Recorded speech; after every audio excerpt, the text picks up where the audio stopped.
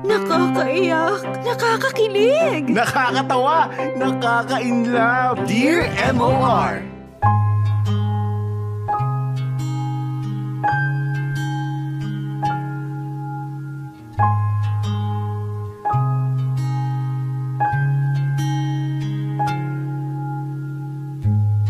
Dear MOR, ang araw daw ng kapanganakan ng isang anak ang magiging pinakamasayang araw sa buhay ng isang magulang.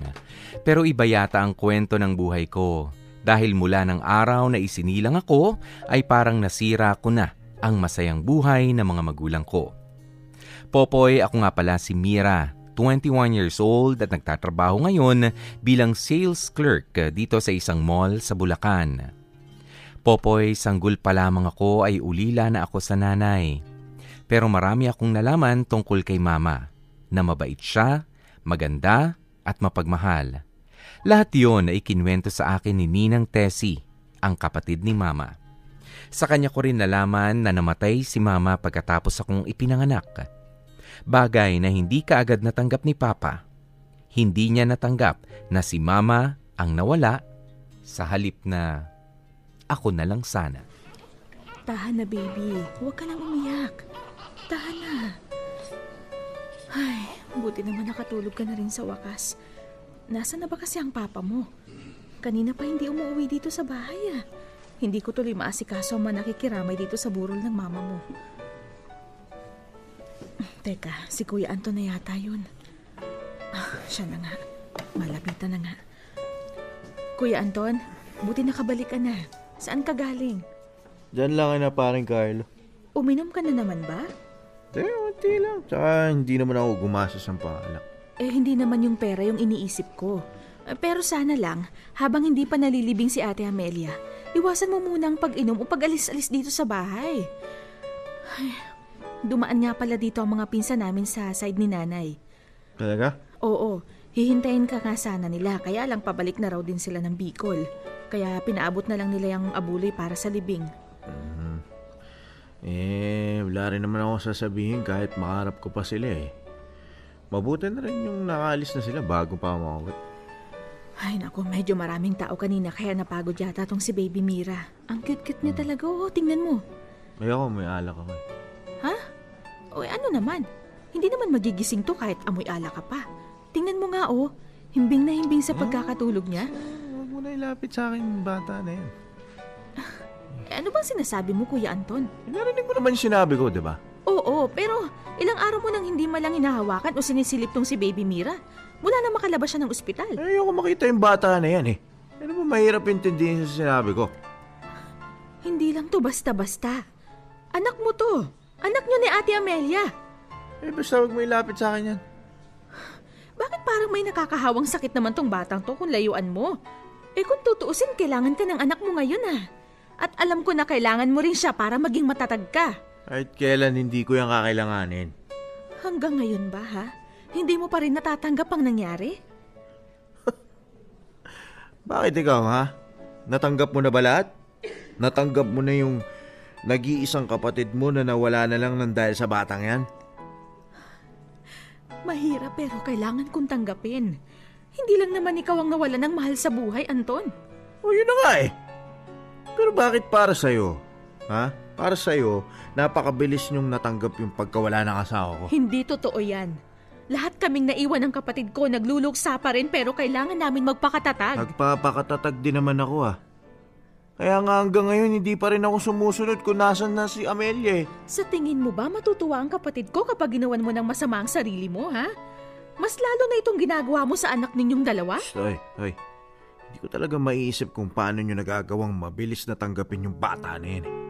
Kasi kung tutuusin, siya naman talaga yung may kasalanan kung bakit namatay si Amelia. So lumabas nga din ang totoo. Sinisisi mo pa rin ang anak nyo ni Ate Amelia sa pagkawala niya. Oo. Walang kasalanan si Baby Mira, Anton. Meron. At walang ibang may kasalanan kung hindi ang bata na yan. Dapat buhay pa yung asawa ko hanggang ngayon. Dapat buhay pa si Amelia. Kuya Anton, tama na. Hindi gusto ni ate na sinasabi mo ang mga bagay na yan kay Baby Mira. Bakit ha? Hindi ko rin naman gusto na mawala siya eh. Alam kong mahirap pero wala na tayong magagawa pa. Kailangan nating tanggapin na kahit kailan, hindi na natin may babalik ang buhay ng kapatid ko.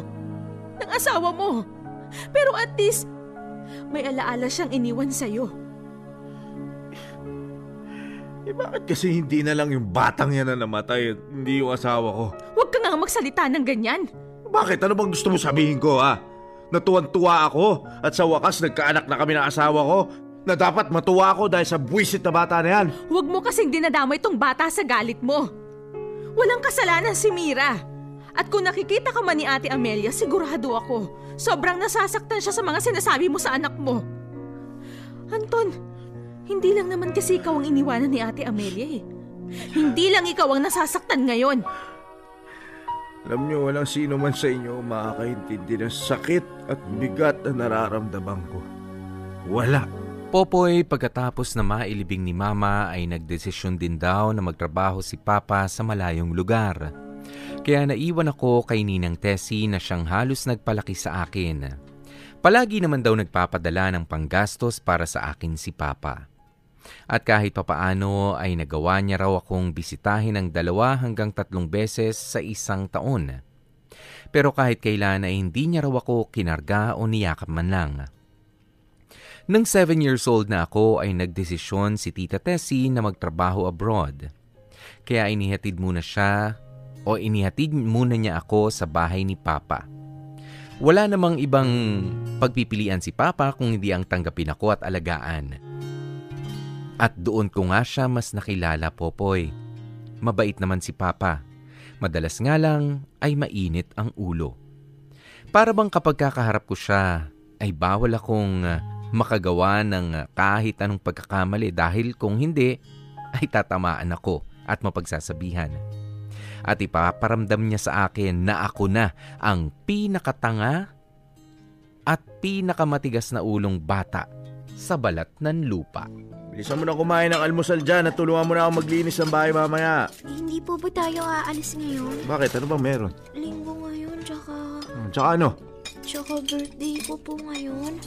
Hindi po ba tayo mamamasyal? Ang nakaininang po kasi ako tuwing birthday ko po namamasyal kaming 2. Pero nung nakaraang taon po, nasa bahay lang din po kami. Nagluto po si Ninang ng maraming pagkain at dumating yung... Pwede ba? Nasa ka ba ngayon? Nandito po sa bahay. O, sino kasama mo? Kayo po, Papa. O, yun naman pala eh. Alam mo naman pala na ako yung kasama mo ngayon at nandito ka sa bahay ko. Kaya dapat alam mo rin na hindi pwede ang makaartehan mo sa tuwing sasapit yung buwisit na birthday na yan. Minsan lang naman po yung birthday ko sa isang... Wala akong pakialam. O yan, kung gusto mong umalis, bumili ka ng kung ano-ano, gamitin mo yung pera na yan. Basta wag mo akong binibwisit, ha? Pero Papa, hindi naman po pera yung kailangan ko. Ano ba gusto mo? Gusto ko lang po na makasama kayo lumabas kahit saglit lang ngayong birthday ko kasi... Ano ba, hindi mo ba ako narinig? O bingi ka? Wala akong pakialam dyan sa birthday mo. Pero minsan lang naman po to eh. Kahit hindi niyo na po ako bigyan ng baon sa mga susunod na araw. Kahit magsimba lang po tayo ngayong Alam mo, tigas din talaga ng ulo mong bata ka, no? Gusto mo lumabas, ha? Gusto mo talaga lumabas, ha? O, sige, halika dito. O, halika dito.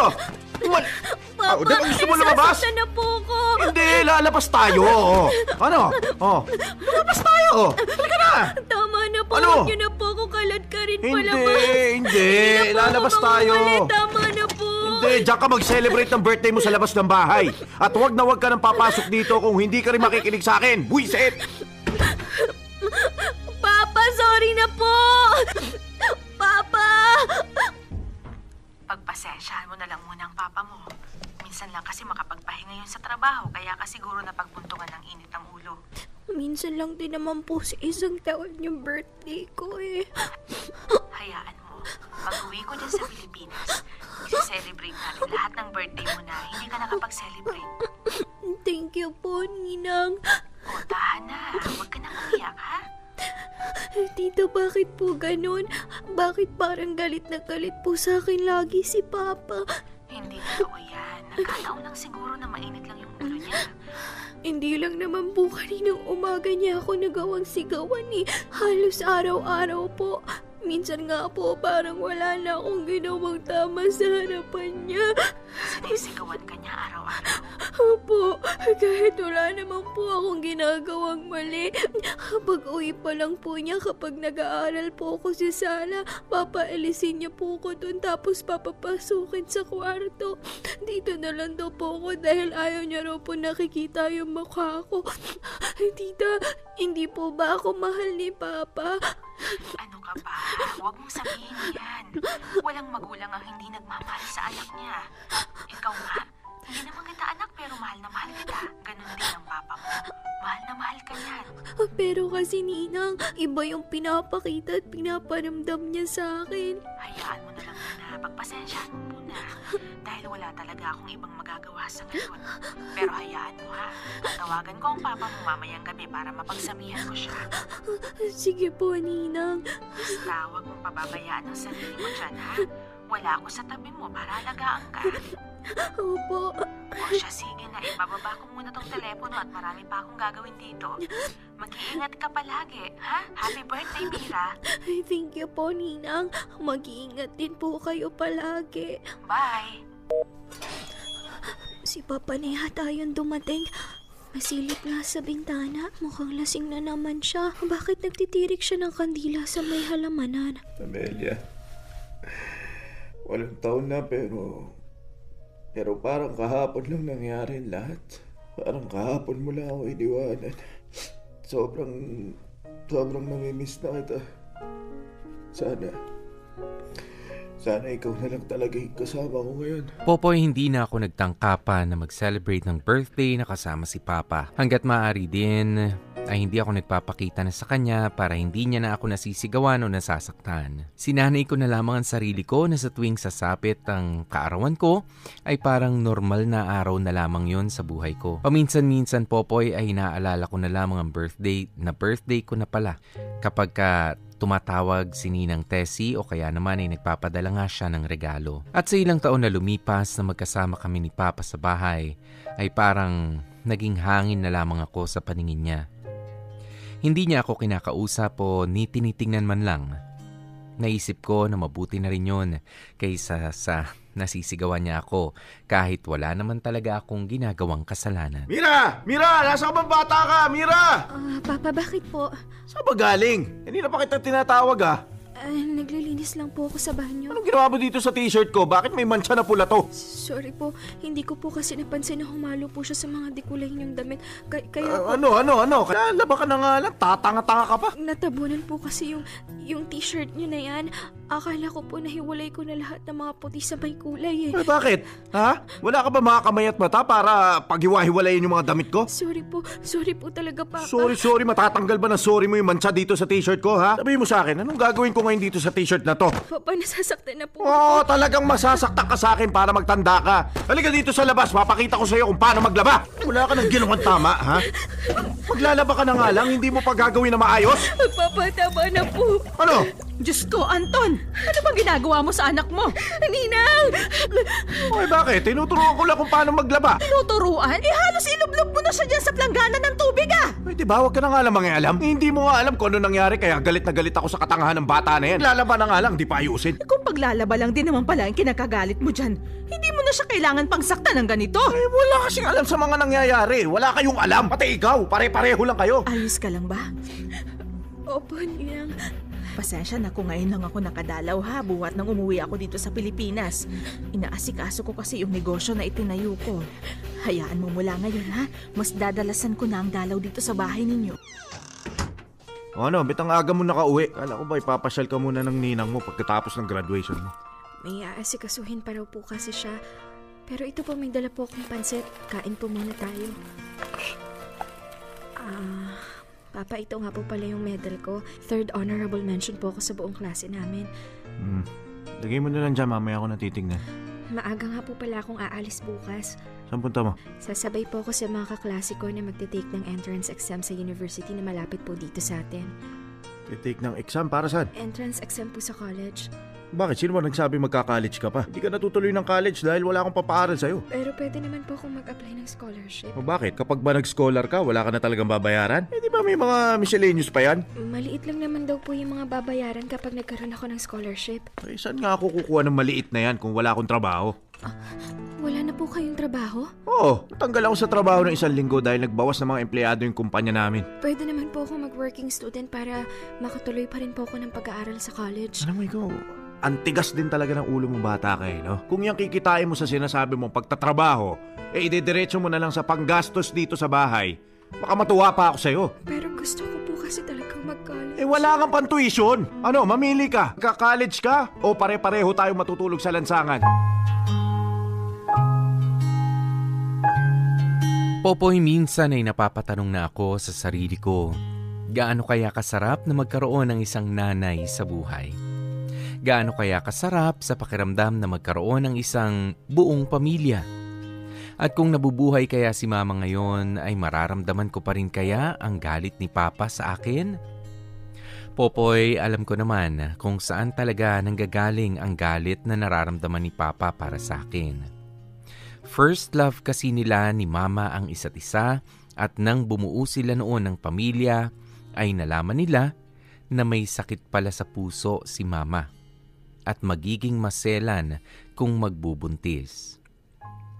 Pero pangarap daw talaga ni mama na mabigyan ng anak si papa.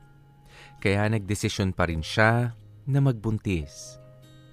Kaya lang Popoy, kagaya ng mga ilang ulit daw na sinabi ng doktor noon sa kanila ni Papa, ay hindi kinaya ng puso ni Mama ang panganganak sa akin. At ng araw nang isinilang nga ako sa mundo, yun din ang araw na alam kong hinihiling ni Papa na sana ay hindi na lang talaga dumating pa. Dear M.O.R. Ang mga kwento ng puso mo. #Dear M.O.R. Pinangarap.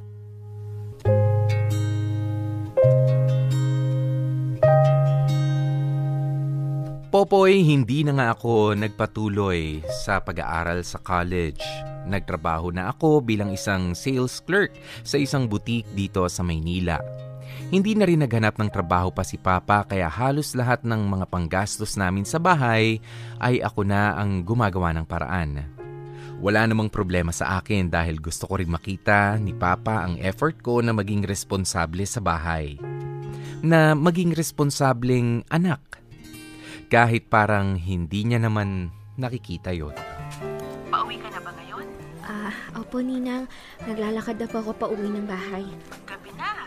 Bakit hindi ka na lang mag-tricycle? Sayang din po kasi yung pamasahe. Tsaka malapit lang naman po yung babaan ng jeep na pinanggalingan ko sa bahay. Pero iba pa rin yung nag-iingat ka. Baka mamaya pinababayaan mo ng sarili mo. Ay, hindi po, Ninang. Huwag po kayo mag-alala. Nakakakain at nakakatulog pa naman po ako ng maayos pagdating sa bahay. O mabuti naman kung ganun.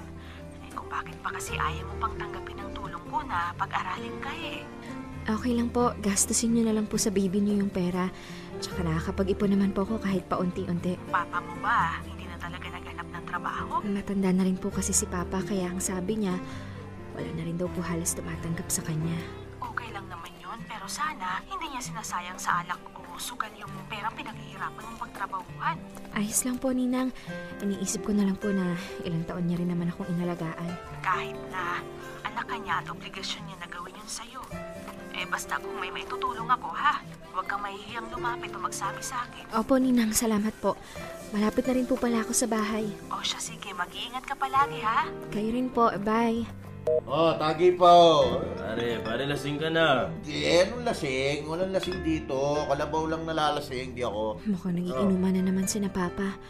Gabing-gabi na hindi pa umuwi itong kapitbahay namin.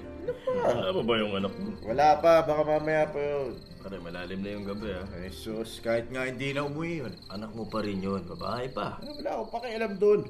Ba't ba mas marunong ka pa sa akin, ha? Ikaw yata yung lasing eh. Nandiyan na pala yung anak mo.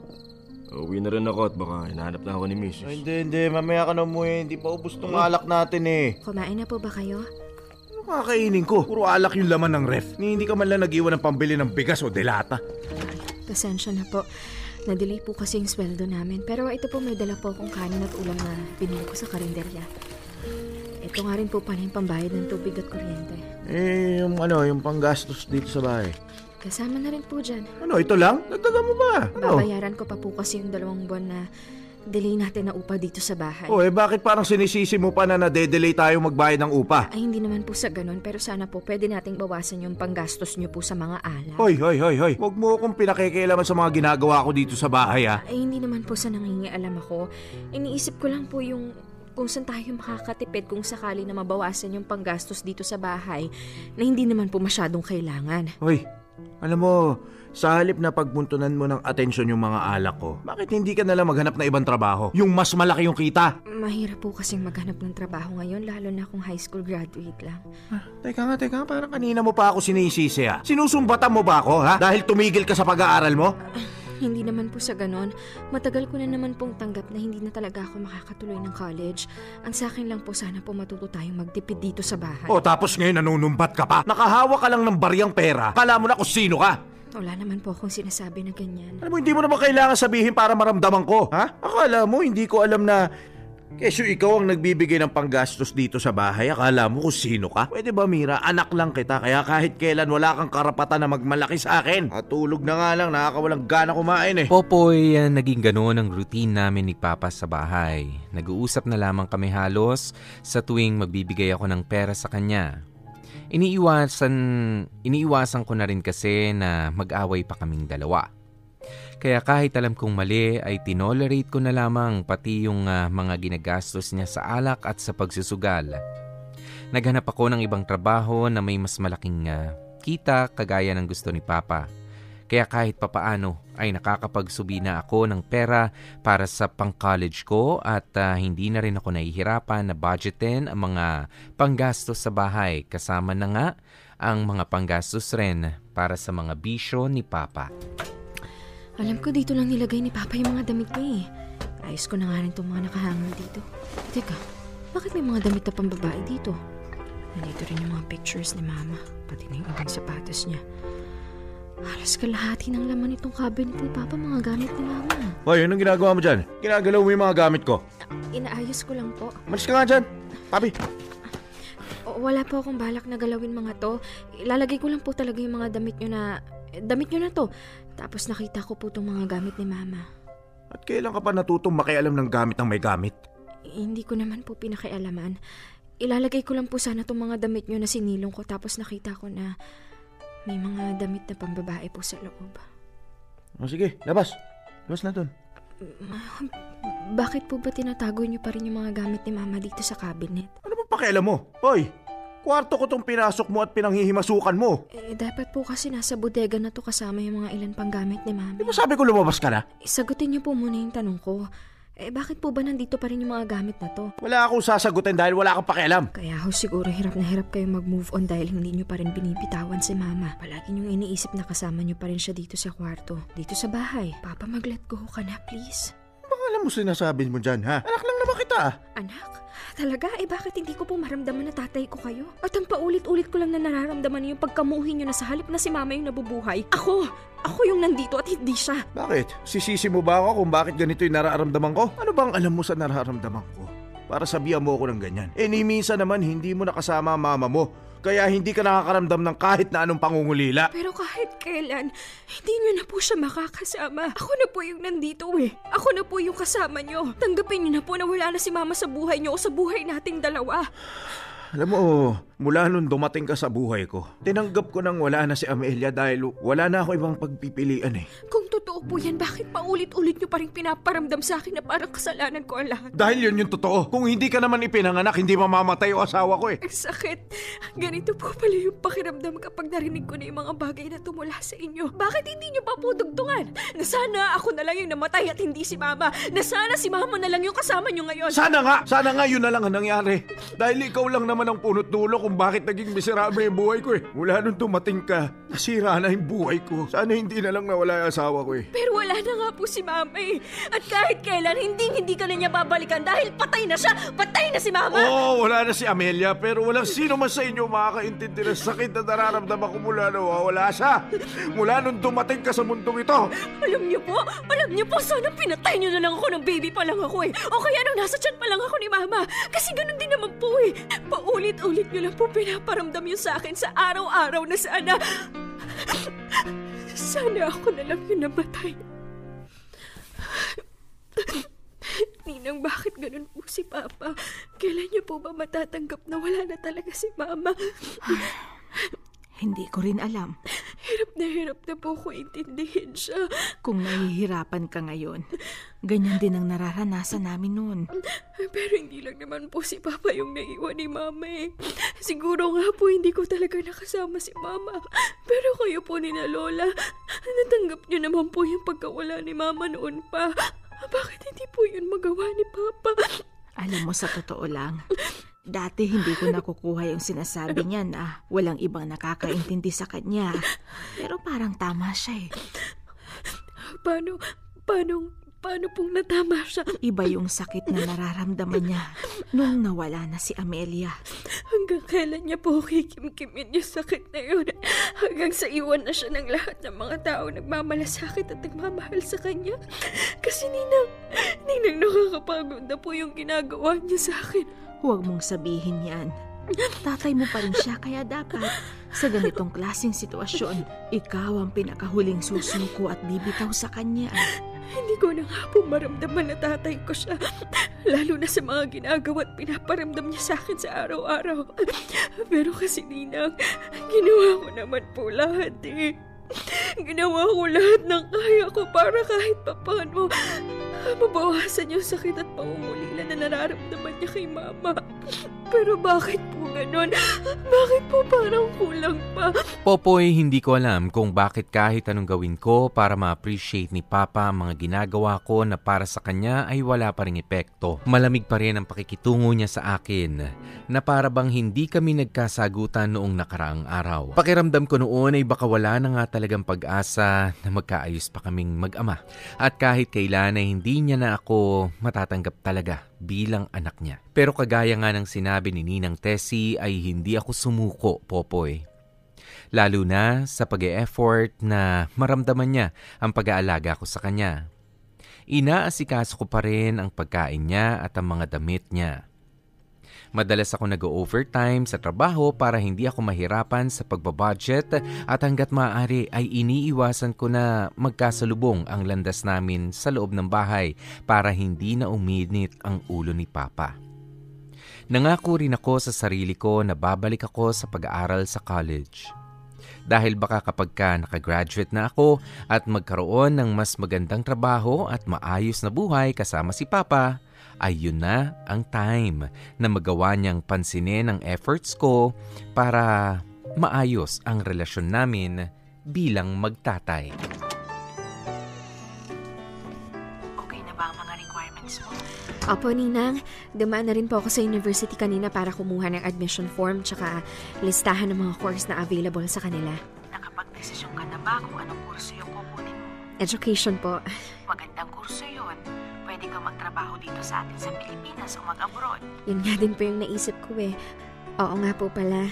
Hindi pa rin po ako titigil sa pagtatrabaho habang nag-aaral po. Oh, bakit? Akala ko pa sapat na ang naipon mo. Tsaka mag-a-apply ka naman ng scholarship, hindi ba? Opo, pero ayoko po kasi na magipit kami sa panggastos dito sa bahay. Kaya nga hayaan mo nang tulungan kita para naman hindi ka mahirapan. Baka mamaya hindi ka makapag-concentrate sa pag-aaral mo eh. Kaya ko naman po, Ninang. Tsaka pumayag naman po yung supervisor namin sa boutique na bawasan yung oras ko sa pagtatrabaho. Basta kapag weekend po, whole day ako sa kanila. Iba pa rin na nakafocus ka sa pag-aaral lang. Lalo na kapag may mini-maintain ka ng mga grades. Huwag po kayong mag-alala, Ninang. Ang sa akin lang naman, ayokong dumating ang araw na sobra ka ng mahirapan. Kaya ko po to. Maniwala po kayo sa akin. Ako pa po ba? Sabi ko nga, isa pa kilala kita. Kapag sinabi mo na hindi mo tatanggapin ang tulong ko, hindi mo talaga tatanggapin. Salamat po sa pagsuporta sa akin, Ninang, ha? O sige po, mag-aayos po muna ako ng gamit ko dito para hindi ako mahirapan bukas sa enrollment. O siya, sige ha. Bye po. Ayusin ko na nga muna yung pambabayad ko ng tuition bukas. Teka, bakit parang nagulat tong mga gamit ko? Nasaan na yung pera ko? Bakit ito na lang yung natira? Talo na naman sa sabong. Wisit talaga tong buhay na to kahit kailan, no? Papa! Oh, pauwi ka na pala. Ginalaw niyo po ba yung pera ko sa kwarto? Hindi, bakit ko naman gagalawin yun? Nagulo po kasi yung gamit ko at konti na lang yung natira sa pera na inipon na tinago ko doon. Baka naman kasi nilagay mo kung saan. Hanapin mo mabuti. Pero isa lang naman po yung pinaglalagyan ng pera ko sa kwarto ko. Magsabi nga po kayo ng totoo. Hindi po ba talaga kayo pumasok sa kwarto ko? Oo, sige na, ako na kumuha. Kinuha niyo po? Hindi ko naman inubos eh. Tsaka babayaran ko yun. Saan niyo po ginamit? Doon sa sabong kanina. Kaya lang, talo ako eh. Kapag alala, kapag nagkapera ako, babayaran kita. Pang tuition ko po yan sa college. Pang tagal ko pong pinag-ipunan nun. Babayaran ko rin naman yun ah. Kung makasagot ka, akala mo hindi ko ibabalik sa'yo. Hindi niyo naman po naiintindihan eh. Pinaghirapan ko po yung pera na yon. Sinabi ko naman sa'yo ibabalik ko, di ba? Magkano ba gusto mo? Gusto mo doblehin ko? Triplehin ko pa yung balik ko sa'yo? Hindi naman po sa ganun. Ang sa akin lang po, sana po nagsabi muna kayo. Ayaw niyo nang pinapakilaman yung gamit niyo pero kumukuha kayo ng pera sa kwarto ko. Sumusobra ka na talaga! O ano?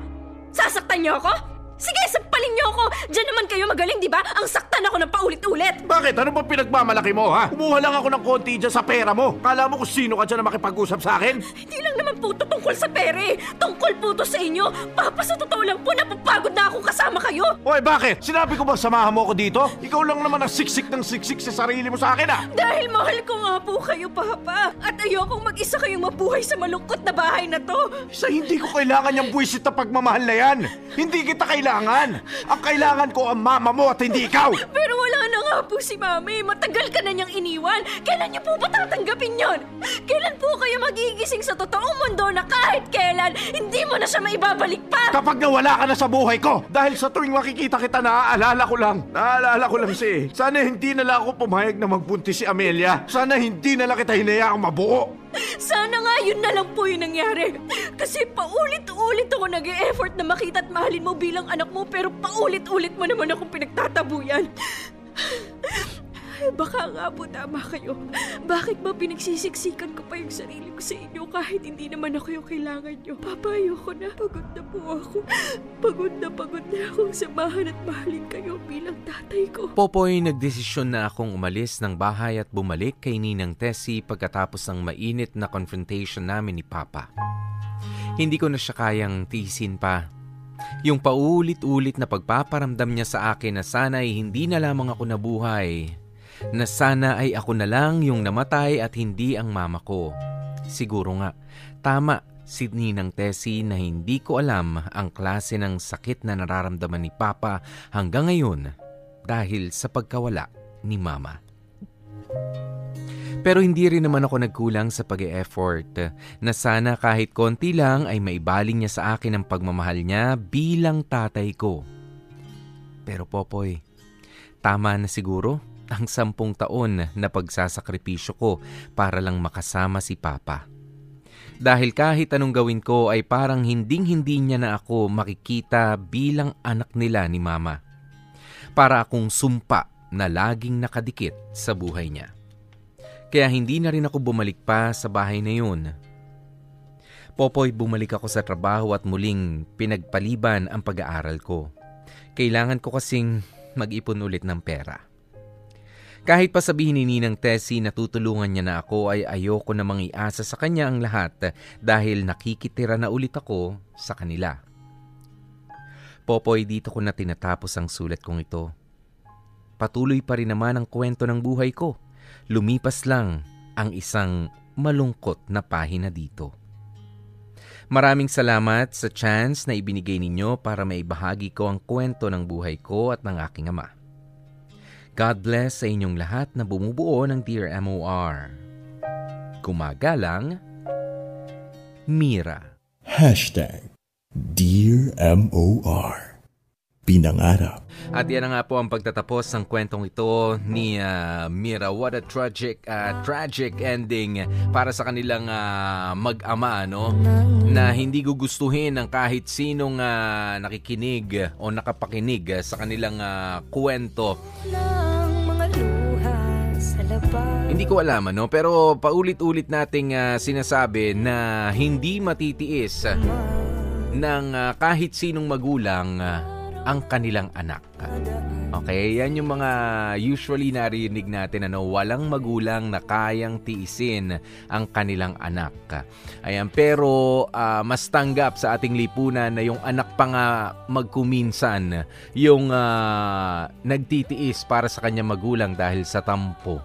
'Di ba? O nang dahil sa kaya niya na yung sarili niya ay ma-pride na rin sa mga magulang. Yan yung usually mas natatanggap natin. Sige na, di may pera na siya. Yung mga magulang niya ganyan na lang 'di ba? Hindi niya mapasunod, magulang nga kaya hindi niya basta-basta mapasunod. Mas tanggap yun.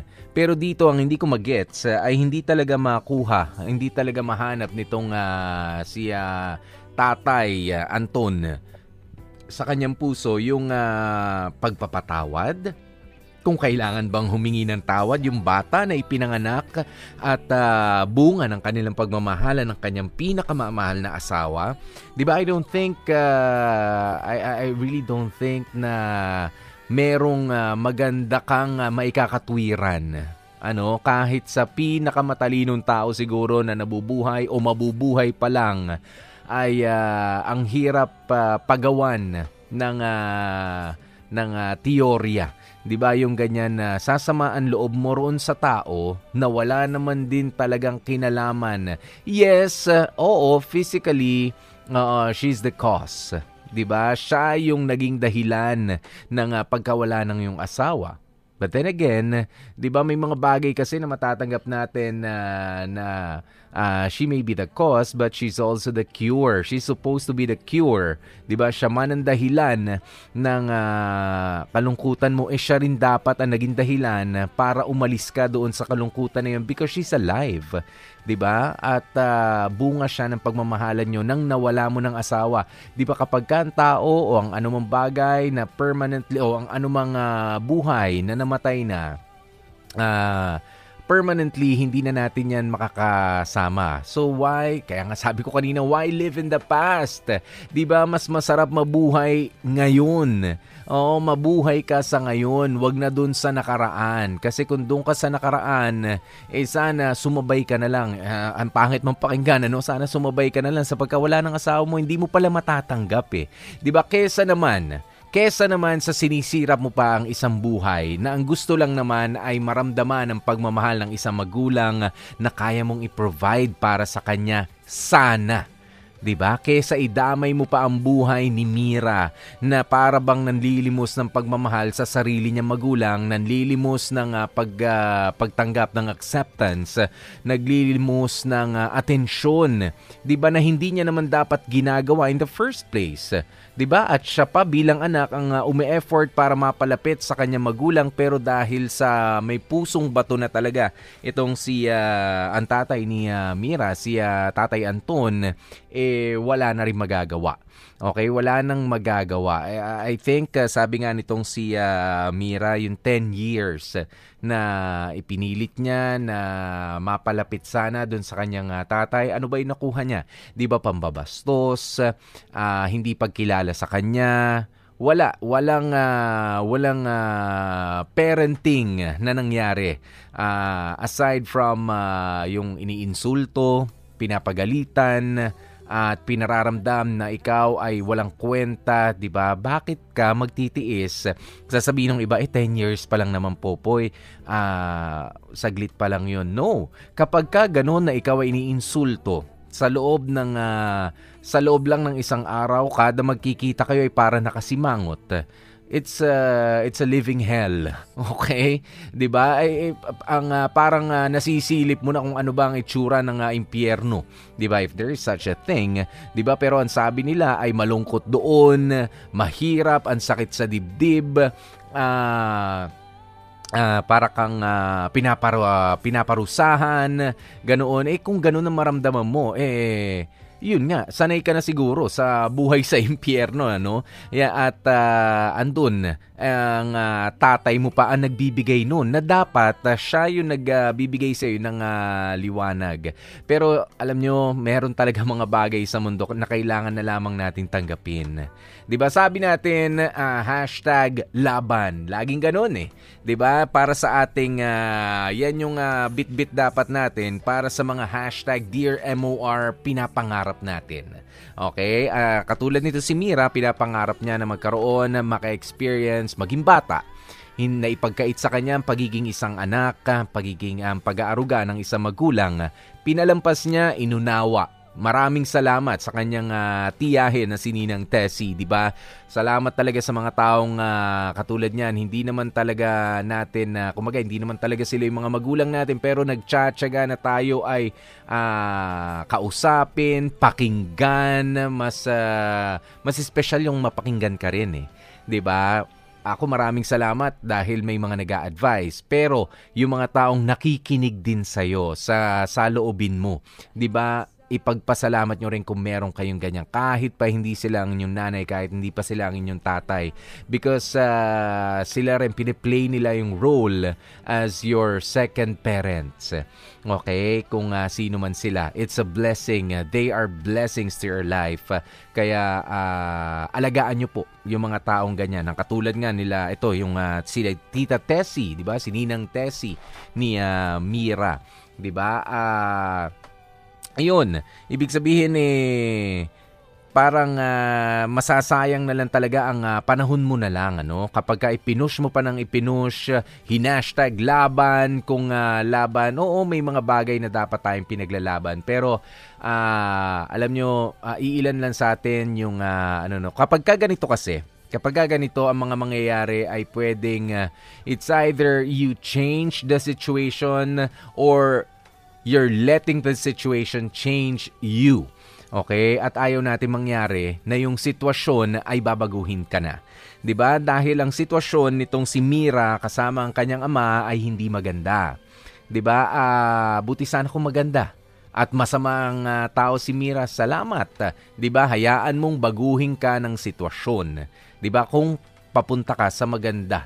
Pero hindi magaganda ang mga pinapakita nitong ama niya. So you better change your situation. Umalis ka na lang doon. 'Di ba? Meron po tayong mga tinatawag na ganoon at hindi naman din kasi karuwagan ang pag-atras doon sa isang laban na hindi mo naman na talaga mapapanalunan. Sukuan mo na. It's okay. It's okay. Kasi nakakapagod na lumalaban ka, wala ka naman hindi naman na magbabago ang pananaw nung taong pinaglalaban mo at ayaw niya talaga. From the start, ayaw niya. 'Di ba? So ikaw na ang lumayo at hindi karuwagan ang pag-atras sa isang laban na hindi mo naman mapapanalunan. Plus, 'di ba, it's a wise thing to do. Yan, it's the smart thing to do na umatras na lamang dahil mas marami ka pa sanang magagawa kesa sinasayang mo ang panahon mo nakikipagdiskusyon sa isang taong hindi mo na mababago ang pananaw sa buhay. But, wag mo naman ding ipapakita sa kanya bilang isang magulang na hindi mo siya ginagalang. Hindi ibig sabihin na hindi ka inirespeto ng iyong magulang bilang kanyang anak ay hindi mo na siya igagalang. Lalo mo siyang irespeto lamang bilang magulang, Mira. Yun lang yung advice na may bibigay ko sa iyo dahil darating ang panahon, hindi man siguro ganun ka-sweet, hindi man siguro ganun ka-effective or epekto na sa iyo dahil napagod ka na siguro sa kanya. 'Di ba? Siguro sa kanya bigay na lamang natin na naging parte siya ng ating buhay at naging parte siya kung paano ka naging matatag sa mga ginagawa mo ngayon at sa pagdedesisyon mo para sa buhay mo. 'Di ba? Ipakita mo sa kanya, 'di ba, na maayos, matalino ang anak niya na tinatanggihan niya noon. 'Di ba? At hindi mo bitbitin 'yun. Kung sakasakali na siya ay magsisi, bahala na siya ron. Okay? Pero mahalin mo lamang din siya just the same bilang iyong magulang. Okay? Sabi nga nila, silang mga sabi sa Bible to ang mga marunong gumalang sa kanilang ama't ina ay humahaba ang buhay. 'Di ba? At kung ganyang kakabait, Mira, ganyang kakatatag, you'll be able to inspire more people if you live longer. Okay? Kaya naman irespeto mo lang ang iyong ama't ina kahit pa ganyan sila. Kahit ano pa sila, kahit paano ka pa nila ipakitunguhan, kahit hindi ka nila tanggap, for you to be able a longer happier and longer life. Kung ganyan din naman, kaganda naman ang ugali mo. 5 minutes bago mag-alas 2 ng hapon. Maraming salamat po sa inyong sa inyong mga tumutok sa atin mula pa kanina. Ayan, at syempre bukas ulit magkarinigan tayo, magkasama-sama tayo dito sa MOR Philippines sa Manila. Ako po si DJ P, DJ Popoy. That's my Guapopoy. Happy Tuesday. #Dear MOR Pinangarap. Dear MOR, ang mga kwento ng puso mo.